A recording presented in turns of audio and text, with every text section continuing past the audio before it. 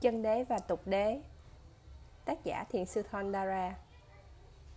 Dịch giả tỳ kheo Khánh Hỷ. Phần 2. Nói lời vô ích. Người nói lời vô ích sau khi chết sẽ tái sinh vào 4 cảnh khổ. Nếu không rơi vào 4 cảnh khổ, sẽ tái sinh làm người có những lời nói mà người khác không chú ý, không tin tưởng. Có 2 yếu tố tạo thành tội nói lời vô ích. Lời nói vô ích, chính mình nói lời vô ích. Phần thứ 8. Tâm ý tham lam. Người có tâm ý tham lam, có ý muốn sang đoạt, chiếm cứ tài sản của kẻ khác. Người có tâm ý tham lam sau khi chết sẽ tái sinh thành quỷ đói. Có 2 yếu tố tạo thành tội tâm ý tham lam. Thứ nhất, tài sản của kẻ khác. Thứ hai, có tâm muốn tài sản của kẻ khác bị mất mát và mình có được tài sản ấy. Thứ 9, tâm sân hận. Người có ác tâm muốn làm hại kẻ khác sau khi chết sẽ sa vào địa ngục. Phải có đủ 2 yếu tố sau để kết thành tội có tâm ý sân hận. Thứ nhất, phải có một chúng sanh. Thứ hai, có tâm muốn làm hại. Thứ 10, tà kiến. Có 3 loại tà kiến. Thứ nhất, chối bỏ nhân, cho rằng không có nghiệp tốt lẫn nghiệp xấu. Thứ hai, không tin quả của thiện nghiệp và bất thiện nghiệp, nghĩa là không có tin thiên đàng địa ngục. Thứ ba là không tin cả nhân lẫn quả. Vì không có nhân quả nên người có tà kiến sẵn sàng làm các điều ác và thờ ơ trước các điều thiện, sau khi chết sẽ rơi vào 4 đường ác đạo. 10 điều thiện cần làm. Người Phật tử hành 10 thiện nghiệp. Thứ nhất, bố thí. Thứ hai, trì giới. Thứ ba, tham thiền. Thứ tư, tôn kính. Thứ năm, phục vụ. Thứ sáu, hồi hướng phước báo. Thứ bảy, hoan hỷ với phước báo của người khác. Thứ 8, nghe pháp. Thứ 9, nói pháp. Thứ 10, có chánh kiến. Trong 10 điều thiện ở trên thì bố thí, hồi hướng cho kẻ khác và hoan hỷ với phước báo của kẻ khác thuộc nhóm bố thí. Giới, giữ thân khẩu trong sạch, tôn kính Phật pháp tăng cha mẹ thầy giáo trưởng lão và phục vụ giúp đỡ tam bảo, cha mẹ, thầy tổ, trưởng lão thuộc về nhóm trì giới. Nghe pháp, nói pháp và có chánh kiến thuộc về nhóm luyện tâm hay tham thiền. Thứ nhất, bố thí. Đầu tiên ta sẽ giảng về nhóm bố thí, cho ra những gì mình có là bố thí, chứ không phải lấy của kẻ khác mà cho. Bố thí có nhiều loại, nhưng ở đây các bạn chỉ cần biết và nhớ 2 loại là đủ. Thứ nhất, sự bố thí đem kết quả trong kiếp sau. Thứ hai, bố thí không đem đến kết quả trong kiếp sau. Bố thí không đem đến kết quả trong kiếp sau gọi là Lokavisaya Dana, đó là bố thí bởi vì sợ, bố thí vì không thể tránh được, bố thí vì yêu thương một người nào đó mà cho ra. Đó cũng là bố thí, nhưng sự bố thí này không đem lại kết quả trong kiếp sau. Bố thí đem kết quả trong kiếp sau gọi là Punavisaya Dana. Do với sự tin tưởng rằng đây là nghiệp, đây là kết quả của nghiệp. Khi bố thí như vậy thì có tác ý trong tâm. Setana là tác ý hoặc là sự cố ý, sẽ theo chúng ta như bóng theo hình. Đây là loại bố thí có sự tin tưởng vào hành động bố thí. Bố thí cách này còn được gọi là bố thí với sự tin tưởng vào nghiệp. Bạn tin tưởng rằng tác ý tốt này sẽ mang lại kết quả tốt đẹp. Sự tin tưởng này được gọi là sự tin tưởng vào quả của nghiệp. Người bố thí như thế gọi là bố thí với lòng tin tưởng cả nghiệp lẫn quả. Bố thí đem lại sự an vui, hoan hỷ cho người và chư thiên. Nếu bố thí đúng cách thì nhờ sự bố thí này sẽ hỗ trợ cho ta trong các việc chứng ngộ niết bàn. Khi bạn cho ra, bạn phải có tâm hướng đến niết bàn, đến sự chấm dứt đau khổ. Nếu có sự hướng tâm như vậy thì sự bố thí này sẽ giúp cho bạn đạt đạo quả niết bàn. Không nên bố thí với tâm nhằm đạt được kết quả an vui, hạnh phúc trong cõi người hay cõi trời. Bạn chẳng cần phải mong ước điều đó, bởi vì phước báo mà bạn làm sẽ tự động đưa bạn đến nơi an vui và hạnh phúc. Nếu bạn bố thí với tâm mong ước hạnh phúc ở cõi người hay cõi trời thì sự bố thí của bạn trở thành Vata Nisita Dana. Loại bố thí này sẽ dẫn bạn luân lưu trong vòng sinh tử đau khổ. Bạn hãy thận trọng về điều này. Bố thí hỗ trợ cho ta trên đường tiến đến niết bàn. Muốn cho việc bố thí trở thành duyên giúp cho bạn trên đường đến niết bàn thì khi bố thí bạn nên hoan hỷ với việc bố thí, tin tưởng vào việc làm của bạn và kết quả của việc làm, nghĩa là tin tưởng vào nghiệp và quả của nghiệp. Và cuối cùng là phải hướng đến niết bàn. Khi bố thí với tâm hoan hỷ thì lúc tái sinh bất kỳ cảnh giới nào, bạn cũng sẽ hưởng kết quả tốt đẹp hơn kẻ khác. Nếu bạn bố thí với lòng tin tưởng vào nghiệp và quả của nghiệp, bạn sẽ tái sinh làm người hay làm trời với đầy đủ trí tuệ để thành tựu giải thoát. Nếu bạn bố thí với tâm hướng đến Niết Bàn thì khi tái sinh làm trời hay người, bạn sẽ được tái sinh vào chỗ bạn có thể nghe và thực hành giáo pháp. Nếu bạn có trí tuệ để thành tựu giải thoát và được tái sinh làm trời hay người, bạn sẽ được sinh vào những nơi có thể nghe và thực hành giáo pháp. Nhờ đó, bạn có thể đạt đạo quả Niết Bàn trong chính kiếp sống đó. Thêm vào đó, nếu trong chỗ bạn làm phước hay nơi bạn tái sinh ở vào thời kỳ có giáo pháp của Đức Phật, thì bạn sẽ nhờ bước đầu của sự bố thí để tiến đến đạo quả Niết Bàn. Bởi thế, khi bạn đã làm việc phước thiện nào với tâm hoan hỷ, bạn hãy đến một nơi thật thanh tịnh, ngồi xuống, suy nghĩ đến phước báo của mình đã làm thật nhiều lần.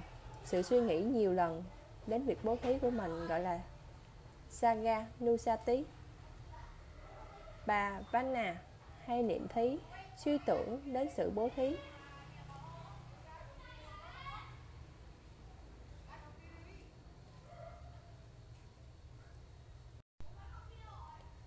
Suy tưởng đến sự bố thí của mình. Nhờ lấy sự bố thí để làm đề mục hành thiền, bạn nghĩ đến những hành động thiện mà bạn đã làm, từ sự an vui, hỷ lạc, hạnh phúc, thanh tịnh, tĩnh lặng sẽ tràn ngập thân tâm bạn. Khi những tâm sở thiện khởi sinh trong tâm bạn, bạn hãy ghi nhận hoan hỷ, an vui, hạnh phúc, thanh tịnh, tĩnh lặng. Khi bạn ghi nhận những cảm giác này thì các tuệ giác của minh sát sẽ từ từ đến và bạn có thể đạt đến đạo quả Niết Bàn. Đó là cách làm thế nào để bạn dùng sự bố thí làm điểm khởi đầu để tiến đến chứng ngộ Niết Bàn ngay trong kiếp sống này. Phần thứ 2 về giới. Bây giờ tôi sẽ giải thích cho các quý vị về giới trong nhóm giới. Như các bạn đã biết, có nhiều hình thức bố thí. Cũng vậy, có nhiều loại giới. Nhưng một cách đơn giản, ngắn gọn và chính xác thì giới là sự kiểm soát hành động, lời nói, làm cách nào để các nghiệp thiện đừng phát sanh. Có 4 loại giới: giới tỳ khu ni, giới sa di, giới cư sĩ. Tôi sẽ giảng giải giới cư sĩ một cách ngắn gọn. Đầu tiên là 5 giới. Thứ nhất, tránh xa sự sát sanh. Thứ hai, tránh xa sự trộm cắp. Thứ ba, tránh xa sự tà dâm. Thứ tư, tránh xa sự nói dối. Thứ năm, tránh xa sự dễ vui, uống rượu và các chất say. 5 giới là những điều luật căn bản mà người Phật tử phải luôn luôn giữ. Tiếp đến là 8 giới gồm có tránh xa sự sát sanh, tránh xa sự trộm cắp, tránh xa sự hành dâm, tránh xa sự nói dối, tránh xa sự dễ vui uống rượu và các chất say, tránh xa sự ăn xái giờ, tránh xa sự múa hát, thổi kèn, đờn, xem múa hát, nghe đờn kèn, trang điểm, thoa vật thơm, dời phấn và đeo tràng hoa, tránh xa chỗ nằm, ngồi nơi quá cao và xinh đẹp. 8 giới này dành cho người cư sĩ trong các ngày bát quan trai hay ngày trai giới Uposatha. Mặc dầu 8 giới được giữ trong những ngày trai giới, nhưng điều đó không có nghĩa là bạn chỉ được giữ 8 giới trong những ngày trai giới thôi. Bạn có thể giữ 8 giới trong bất kỳ ngày nào, một hay nhiều ngày tùy theo sự thuận tiện và lợi ích cho bạn. Người giữ gìn giới luật trong sạch sẽ sinh vào cảnh giới an vui ở cõi trời hay cõi người. Người giữ giới sẽ được trường thọ, sẽ có dáng vẻ đẹp đẽ, dễ thương. Giới luật là sự hỗ trợ lớn lao cho bạn trên đường tiến đến Niết Bàn. Người giữ giới luật còn có phước báo lớn lao hơn cả sự bố thí nữa. Người giữ giới luật cũng thường phải nghĩ đến sự thanh tịnh trong sạch của giới luật của mình nhiều lần, suy tư nhiều lần đến giới luật của mình, gọi là niệm giới, có nghĩa là hành thiền bằng cách quan sát giới luật của mình. Khi bạn suy tư đến giới luật của mình hay hành thiền bằng cách niệm giới thì dần dần sự an vui, hỷ lạc, hạnh phúc, thanh tịnh, tĩnh lặng phải tràn ngập thân tâm bạn. Khi những tâm sở thiện khởi sanh trong tâm bạn, bạn hãy ghi nhận hoan hỷ, an vui, hạnh phúc, thanh tịnh, tĩnh lặng. Nếu bạn tiếp tục ghi nhận chánh niệm những cảm giác này thì bạn sẽ tiến bộ từng bước một, chứng đắc các tuệ giác và cuối cùng chứng ngộ Niết Bàn. Tuy nhiên, cơ hội này chỉ có thể có được vào thời kỳ có giáo pháp của Đức Phật. Giới luật chỉ giúp bạn tái sanh vào cõi người và cõi trời, mà không thể đạt được đạo và quả. Bởi vậy, bạn đang sống vào thời kỳ có giáo pháp của Đức Phật. Bạn hãy lấy giới luật làm điểm khởi đầu để tiến đến sự chứng ngộ Niết Bàn ngay trong kiếp sống này. Thứ ba, phần tham thiền. Havana có nghĩa là phát triển nghiệp thiện với một hình thức cao hơn. Có 2 loại thiền, thiền vắng lặng và thiền minh sát. Thiền vắng lặng, Samatha có nghĩa là làm cho an tịnh, tĩnh lặng các phiền não, giữ tâm trong sự an tịnh, tĩnh lặng.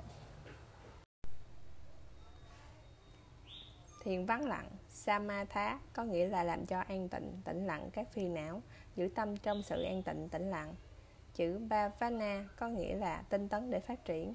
Như vậy, Samatha Bhavana có nghĩa là nỗ lực tinh tấn phát triển sự an tịnh tĩnh lặng, hay làm lắng động phiền não và giữ tâm an tịnh tĩnh lặng. Nói một cách ngắn gọn thì Samatha Bhavana có nghĩa là nỗ lực tạo cho tâm an tịnh tĩnh lặng. Có 40 đề mục để hành thiền vắng lặng. Trong 40 đề mục này có 10 đề mục không dẫn đến nhập định. 30 đề mục còn lại nếu phát triển đúng đắn, tốt đẹp sẽ đưa đến nhập định. Samatha có nghĩa là tập trung tâm ý trên đề mục và đốt cháy mọi phiền não. Người thực hành thiền Samatha hay thiền vắng lặng sẽ đạt được các tầng thiền trong khi chết. Nếu tâm người này liên tục ở trong tầng thiền vắng lặng thì sẽ tái sinh thành một vị Phạm Thiên. Những người hành thiền vắng lặng nếu không đạt được các tầng thiền thì cũng dễ dàng hưởng hạnh phúc ở cõi người và cõi trời. Người hành thiền vắng lặng sau khi đạt được kết quả không nên dừng lại ở đó. Hãy cố gắng chuyển sang thiền minh sát để đạt đạo quả và niết bàn. Thiền minh sát Vipassana có nghĩa là thấy một cách rõ ràng. Bhavana có nghĩa là cố gắng để phát triển. Như vậy, Vipassana Bhavana có nghĩa là cố gắng phát triển để thấy một cách rõ ràng. Thấy một cách rõ ràng ở đây là thấy bản chất thực sự của sự vật hay của vật chất và tâm, hay thấy rõ vật chất và tâm là vô thường, bất tội nguyện và không có bản chất, không có cốt lõi hay vô ngã. Một cách ngắn gọn, Vipassana có nghĩa là hành thiền với mục đích là để thấy rõ bản chất thực sự của vật chất và tâm, thấy rõ chúng là vô thường, bất tội nguyện và vô ngã. Vật chất có 28 loại, nhưng theo chân đế thì vật chất chỉ là pháp vô tri, không có tâm. Tâm gồm 81 loại tâm hiệp thế và 52 tâm sở, tổng cộng là 133. Nhưng theo chân đế thì chỉ có một tâm mà thôi. Vật chất và tâm tự chúng biểu hiện mỗi khi ta thấy, nghe, ngửi, nếm, đụng và suy nghĩ. Có nghĩa là mỗi khi sự vật tiếp xúc với các cửa giác quan. Hành thiền Vipassana lại ghi nhận và ý thức được sự đến và sự đi của vật chất và tâm qua các cửa giác quan trong khi thấy, nghe, ngửi. Nếu thiền sinh đã có đầy đủ ba la mật thì qua việc hành thiền minh sát, thiền sinh sẽ đạt được đạo quả và niết bàn và trở thành một vị thánh ngay trong kiếp sống này. Ngay cả khi thiền sinh không đủ trí tuệ để đạt quả giải thoát nên không đạt thành quả ngay trong kiếp sống này, nhưng nếu tinh tấn hành thiền, thiền sinh sẽ dễ dàng tái sanh vào cảnh trời hay người có sự an vui hạnh phúc. Thiền sinh đó có thể trở thành bậc thánh trong kiếp tới nếu trong kiếp này thiền sinh vẫn tiếp tục hành thiền minh sát. Nếu đã trở thành một vị tu đà thì ít nhất cũng khỏi rơi vào 4 ác đạo và trong các kiếp sống kế tiếp cũng sẽ là Phật tử. Như vậy, tôi đã giải thích cho các bạn những điều mà các bạn không nên làm và những điều các bạn cần phải làm để trở thành một Phật tử chân chánh và tốt đẹp. Tuy nhiên, chỉ nghe giảng giải về giáo pháp hay chỉ hiểu về những điều tôi đã giảng giải cho các bạn thì chưa đủ. Điều quan trọng là bạn hãy đem những gì bạn đã hiểu biết ra thực hành. Có nghĩa là đừng làm những gì không nên làm. Do làm những việc gì bạn phải làm và không làm những gì bạn không nên làm, bạn trở thành người Phật tử chân chánh tốt đẹp. Phần 2.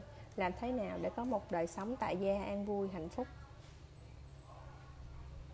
Mọi sự vật trên thế gian, dầu là sinh vật hay những vật vô tri, đều có bản chất sinh diệt. Thế gian luôn luôn bị sự sinh diệt chi phối nên bất an và không làm ta thỏa mãn. Đức Phật đã hiểu rõ bản chất thế gian đúng như chân tướng của chúng. Hầu hết những lời dạy dỗ của Ngài đều nhằm mục đích giúp chúng ta giải thoát khỏi thế gian sinh diệt đau khổ này. Nhưng không phải giáo pháp của Đức Phật chỉ giải thoát ly khỏi thế gian, mà Đức Phật còn dạy chúng ta làm thế nào để sống trong thế gian sinh diệt này một cách an vui hạnh phúc. Một đôi lúc do theo lời thỉnh cầu, Đức Phật giảng dạy giáo pháp nói đến cách làm thế nào để đem lại an lạc hạnh phúc trên thế gian này. Một lần nọ, Đức Phật cùng chúng đệ tử đến truyền bá giáo pháp tại xứ Kosala. Ngài ngự đến ngôi làng Veluvara. Phần lớn dân chúng của ngôi làng này không theo Phật giáo, nhưng khi biết Đức Phật đến, họ cùng nhau hội họp bàn thảo cách đón tiếp Đức Phật. Vì phần lớn dân chúng ở đây không phải là Phật tử nên khi Đức Phật đến nơi, họ không đảnh lễ Đức Phật mà chỉ xưng tên họ rồi đặt câu hỏi với Đức Phật: Thưa thầy Gautama, chúng con ở đây mỗi người đều có những ước muốn, những nguyện vọng khác nhau, nhưng chúng con có chung một nguyện ước là làm sao có một cuộc sống của người thế tục an vui hạnh phúc. Chúng con muốn được hưởng những thú vui của cuộc sống và sau khi chết chúng con muốn được tái sinh về cõi trời. Xin thầy chỉ dẫn cho chúng con làm thế nào để sống một cuộc sống thế tục vẫn vui hưởng những dục lạc giác quan, nhưng sau khi chết sẽ lại được tái sinh vào nhàn cảnh. Thể theo ước nguyện của họ, Đức Phật đã giảng dạy như sau: nếu các bạn muốn sống một đời sống thế tục, vui hưởng những thú vui trần thế, và sau khi chết được sinh vào lạc cảnh, thì các bạn phải tránh làm 7 điều sau đây và có đức tin không thối chuyển vào Tam Bảo. 7 pháp cần phải tránh là: thứ nhất, các bạn không muốn bị người khác giết hại, người khác cũng vậy, họ không muốn ai giết hại họ, vậy hãy tránh xa sự giết hại chúng sanh. Thứ hai, các bạn không muốn của cải tài sản của mình bị lấy cắp hay bị dùng vũ lực tước đoạt, những người khác cũng vậy, họ không muốn tài sản của họ bị lấy cắp hay bị dùng vũ lực tước đoạt, vậy hãy tránh xa sự lấy cắp hay dùng vũ lực tước đoạt của cải của kẻ khác.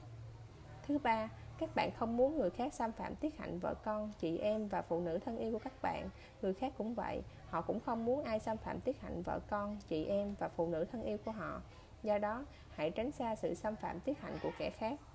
Thứ tư, các bạn không muốn bị ai dối gạt, người khác cũng vậy, bởi thế hãy tránh xa sự nói lời không thật làm tổn hại đến lợi ích của kẻ khác. Thứ năm, các bạn không muốn ai nói lời xấu xa gây chia rẽ, người khác cũng vậy, bởi thế hãy tránh nói lời xấu xa gây chia rẽ.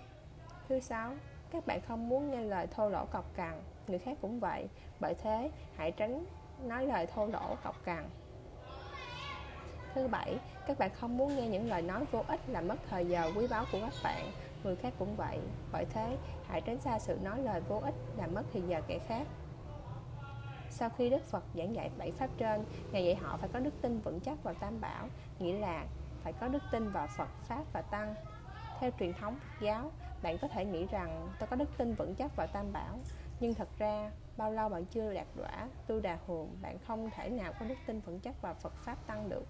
Có thể trong kiếp sống này bạn có đức tin vào Tam Bảo, nhưng đức tin này chưa đủ mạnh mẽ để có được đức tin vào Tam Bảo trong kiếp kế tiếp. Như vậy, khi Đức Phật dạy những người trong làng Veluvara hãy có đức tin vững chắc vào Tam Bảo, Đức Phật đã gián tiếp bảo họ thực hành thiền minh sát ít nhất cho đến khi đạt đạo quả tu đà hồn.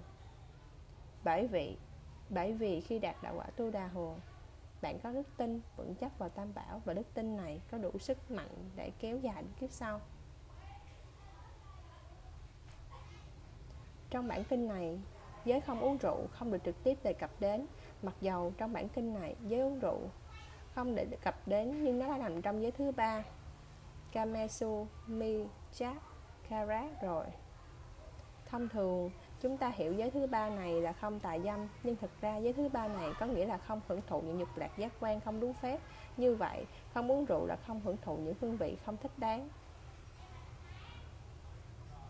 Nhiều người phương Tây đến thiền viện của chúng ta để thực hành thiền minh sát.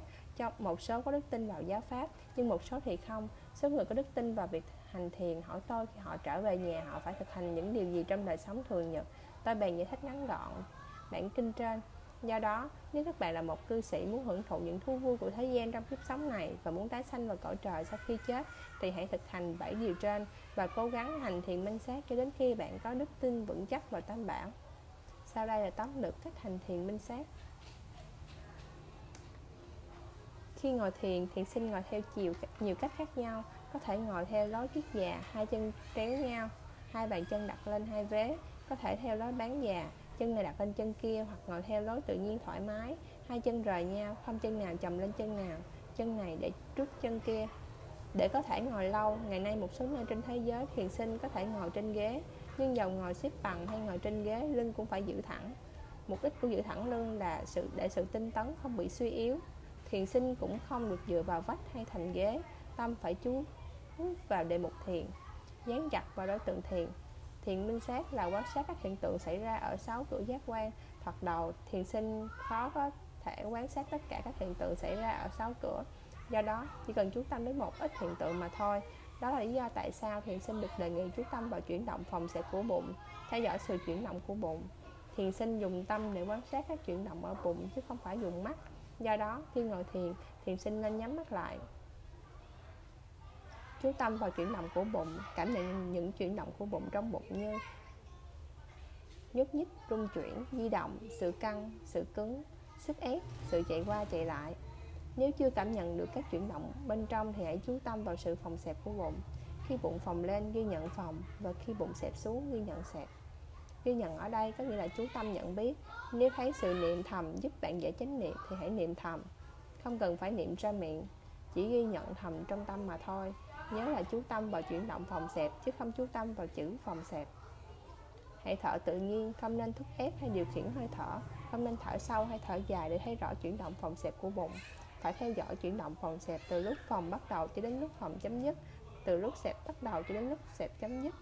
Đây là sự quan sát yếu tố chuyển động hay yếu tố gió của bụng, biểu hiện qua sự căng cứng, sự bành trướng, sự rung chuyển của bụng. Trong khi đang theo dõi chuyển động phòng xẹp, nếu có sự đau, nhức phát sinh, hãy ghi nhận đau hay nhức.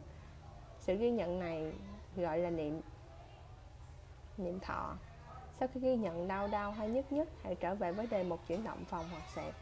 Trong khi đang ghi nhận các chuyển biến của bụng, nếu có tư tưởng gì đến phải cẩn thận ghi nhận. Sự ghi nhận này gọi là niệm tâm. Sau khi ghi nhận suy nghĩ, hãy trở về với đề mục chuyển động phòng hoặc xẹp. Khi đang theo dõi chuyển động của bụng, nếu tai nghe gì thì hãy ghi nhận nghe. Sự ghi nhận này gọi là niệm pháp. Sau khi ghi nhận nghe, hãy trở về với đề mục chuyển động phòng hoặc xẹp, rồi trở về với chuyển động phòng xẹp, đó là niệm pháp. Hành thiền minh sát là theo dõi những hiện tượng thân tâm xảy ra các cửa giác quan trong hiện tại. Tuy nhiên, vào lúc mới đầu hành thiền, thiền sinh chưa đủ khả năng để chú ý vào các đề mục hiện tại đang xảy ra tại các cửa giác quan, nên hãy lấy sự chuyển động của bụng làm đề mục chính và các đề mục khác làm đề mục phụ. Khi đề mục nào mạnh nhất đang xảy ra thì hãy chú tâm vào đề mục đó. Khi không có đề mục nào mạnh đang diễn ra thì hãy trở về với đề mục chính. Các đề mục phụ xảy ra như mắt giật, nháy, nước mắt chảy, tai ngứa, mũi nghẹt, nước miếng chảy, tê cứng, nóng, lạnh, hoặc các cảm giác đau nhức, run rẩy, tê cứng, hoặc các cảm giác trong tâm như suy nghĩ quá khứ tương lai, suy tính, phân tách, vui buồn giận hờn, mong ngóng, kỳ vọng, thấy cảnh trong tâm, nghe âm thanh trong tâm, thấy ánh sáng, cảm thấy bay bổng, cảm thấy thân thể nhỏ lớn biến dạng, vân vân. Hãy thản nhiên ghi nhận rồi trở về đề mục chính. Nhớ kỹ một điều là không phải chỉ khi nào tâm ở đề mục chính mới tốt, còn ở đề mục phụ không tốt. Bao lâu thiền sinh chú tâm chánh niệm trên đề mục hiện tại đã là hành thiền tốt đẹp. Dầu trong 1 giờ tâm có ở đề mục phụ 1000 lần, nếu vẫn ở chánh niệm ghi nhận được là thiền sinh đã hành thiền đúng và tốt. Sau khi đã ngồi thiền, khi bạn kinh hành, trước khi thay đổi tư thế ngồi sang tư thế đứng, phải chú tâm chánh niệm ghi nhận ý định đứng dậy, muốn. Sau đó chú tâm vào toàn thể cơ thể và từ từ đứng dậy, ghi nhận toàn thể tiến trình của sự đứng dậy. Khi đã đứng dậy rồi, hãy ghi nhận đứng. Khi đi kinh hành, tốt nhất nên chọn lối đi đã có sẵn, dài chừng 10 đến 20 bước, rồi đi tới đi lui trên đó. Hãy đi một cách chậm rãi, chú tâm vào chuyển động của chân, chú tâm ghi nhận ít nhất 4 giai đoạn của mỗi bước đi. Dở, nhón, bước, đạp, ấn, hay chuyển, mắt mở và nhìn vào khoảng 2 thước trước mặt. Đến cuối đường kinh hành đứng lại, hãy ghi nhận đứng lại. Đến khi muốn quay lui, hãy ghi nhận ý muốn quay, muốn. Khi quay từ từ, hãy chú tâm chánh niệm vào chuyển động quay.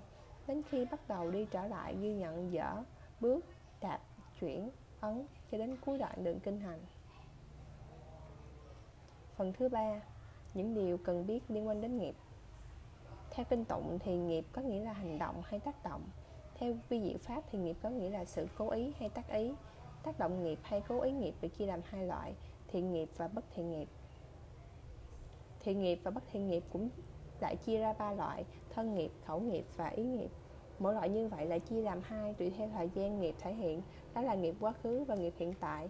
Nghiệp quá khứ chỉ đóng vai trò hỗ trợ trong đời sống hiện tại chứ không thể ảnh hưởng trực tiếp đến đời sống hiện tại.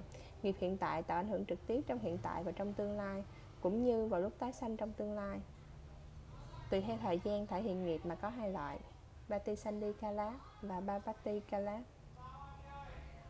Patisandikala là thời gian vào lúc tái sinh hay vào thai hành hình, và Bhavatikala là khoảng thời gian trong đời sống hiện tại. Theo vi diệu pháp thì ngay vào lúc đó có thức tái sanh xuất hiện, gọi là Patisandikala. Thời gian từ lúc thức tái sanh xuất hiện cho đến lúc tự thức thì gọi là Bhavatikala. Nhưng theo các tạng kinh thì Patisandikala là thời gian từ lúc tái sanh cho đến khi được sanh ra, và Bhavati Kala là khoảng thời gian từ khi sanh ra cho đến lúc chết. Sự tái sanh theo kinh điển thì dễ hiểu hơn, còn sự tái sanh theo vi diệu pháp thì chỉ những người có học vi diệu pháp mới hiểu được. Vậy thế tôi sẽ giảng dạy theo cách dễ hiểu. Con người được chia ra làm 4 loại. Nếu chúng ta chia nhân loại trên thế gian này tùy theo nghiệp quá khứ và nghiệp hiện tại, chúng ta có 4 hạng người. Những người có nghiệp quá khứ và nghiệp hiện tại đều tốt. Những người có nghiệp quá khứ tốt nhưng có nghiệp hiện tại xấu. Những người có nghiệp quá khứ xấu nhưng có nghiệp hiện tại tốt. Những người có nghiệp quá khứ lẫn nghiệp hiện tại đều xấu. Người được sinh ra trong một gia đình giàu có bởi vì nghiệp quá khứ của họ tốt. Trong thời gian từ lúc sinh ra cho đến lúc chết, họ được nuôi dưỡng một cách tốt đẹp. Họ học tập đạo đức, họ học chữ, học nghề. Họ có tài sản và phương tiện để càng ngày càng phát triển. Họ có bạn bè tốt, họ biết săn sóc sức khỏe của mình. Nhờ thế họ trở nên ngày càng giàu có hơn. Đó là họ có nghiệp tốt trong hiện tại. Những người được sinh ra trong gia đình giàu có, được nuôi dưỡng dạy dỗ và biết cách làm thế nào cho đời sống mình được tốt đẹp là những người có cả hai nghiệp quá khứ và nghiệp hiện tại đều tốt đẹp. Trong số những người có ông Cấp Cô Độc là những người đã cúng chùa Kỳ Viên cho Đức Phật, và bà Visakha là người cúng chùa Brahma cho Đức Phật. Một người nếu được sinh ra trong một gia đình giàu có nhưng trong đời sống hiện tại không được nuôi dưỡng tốt, không được học hành, không tạo được tài sản sự nghiệp, không thân cận với bạn bè tốt, không biết săn sóc sức khỏe của mình, thì người đó sẽ trở nên nghèo nàn, khốn khổ, bệnh hoạn trong kiếp hiện tại. Đó là những người có nghiệp quá khứ tốt nhưng nghiệp hiện tại xấu. Ở thành Banaras có một chàng thanh niên con một gia đình bá hộ. Khi cha mẹ còn hiện tiền, chàng đã làm chủ một gia tài to lớn khoảng 8 co, tương đương với khoảng 8 triệu Mỹ Kim. Nhưng khi cha mẹ mất, ông ta phung phí hết tài sản của mình, trở thành một kẻ ăn mày và cuối cùng chết trong một khu rừng như một con súc vật. Người này có nghiệp quá khứ tốt nhưng nghiệp hiện tại xấu. Khi một người sinh ra trong gia đình nghèo khó bởi vì nghiệp quá khứ xấu, nhưng nếu nghiệp hiện tại tốt thì họ sẽ trở nên giàu có và phát triển công việc làm ăn bằng cách học hỏi và buôn bán. Một số người có thể sống trong cảnh nghèo khó khi còn ở chung với cha mẹ, nhưng khi có cuộc sống riêng họ trở nên giàu có. Những người này cũng được gọi là có nghiệp quá khứ xấu nhưng nghiệp hiện tại tốt. Trong lịch sử Miến Điện có ông Naratha là con trai của một người y tá nghèo, nhưng sau này ông trở thành một vị vua lãnh đạo quốc gia bởi vì ông có nghiệp quá khứ xấu nhưng nghiệp hiện tại tốt. Có một người ngoại quốc sang Ấn Độ làm ăn, họ mặc trên mình những chiếc áo rách nát, nhưng nhờ làm lụm siêng năng nên về sau họ trở nên giàu có. Họ là những người có nghiệp quá khứ xấu nhưng nghiệp hiện tại tốt. Tuy nhiên, nghiệp quá khứ và nghiệp hiện tại cũng hỗ trợ lẫn nhau. Bởi thế cũng có người đến Miến Điện với quần áo tả tơi nhưng về sau vẫn nghèo nàn, đói khổ. Vậy hãy nên nhớ rằng nghiệp hiện tại cũng cần có nghiệp quá khứ hỗ trợ. Nếu một người sinh ra trong một gia đình nghèo khó nhưng không chịu phát triển bằng cách học nghề, học chữ, không nỗ lực làm ăn, thì cho đến già đến chết họ vẫn sống trong nghèo khổ. Đó là hạng người có nghiệp quá khứ và nghiệp hiện tại đều xấu. Muốn cho đời sống hiện tại được tiến triển tốt đẹp thì nghiệp hiện tại phải tốt mới được. Nghiệp hiện tại đóng vai trò quan trọng trong việc quyết định đời sống con người.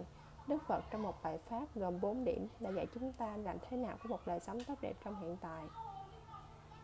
Thứ nhất, phải luôn siêng năng trong tất cả mọi công việc.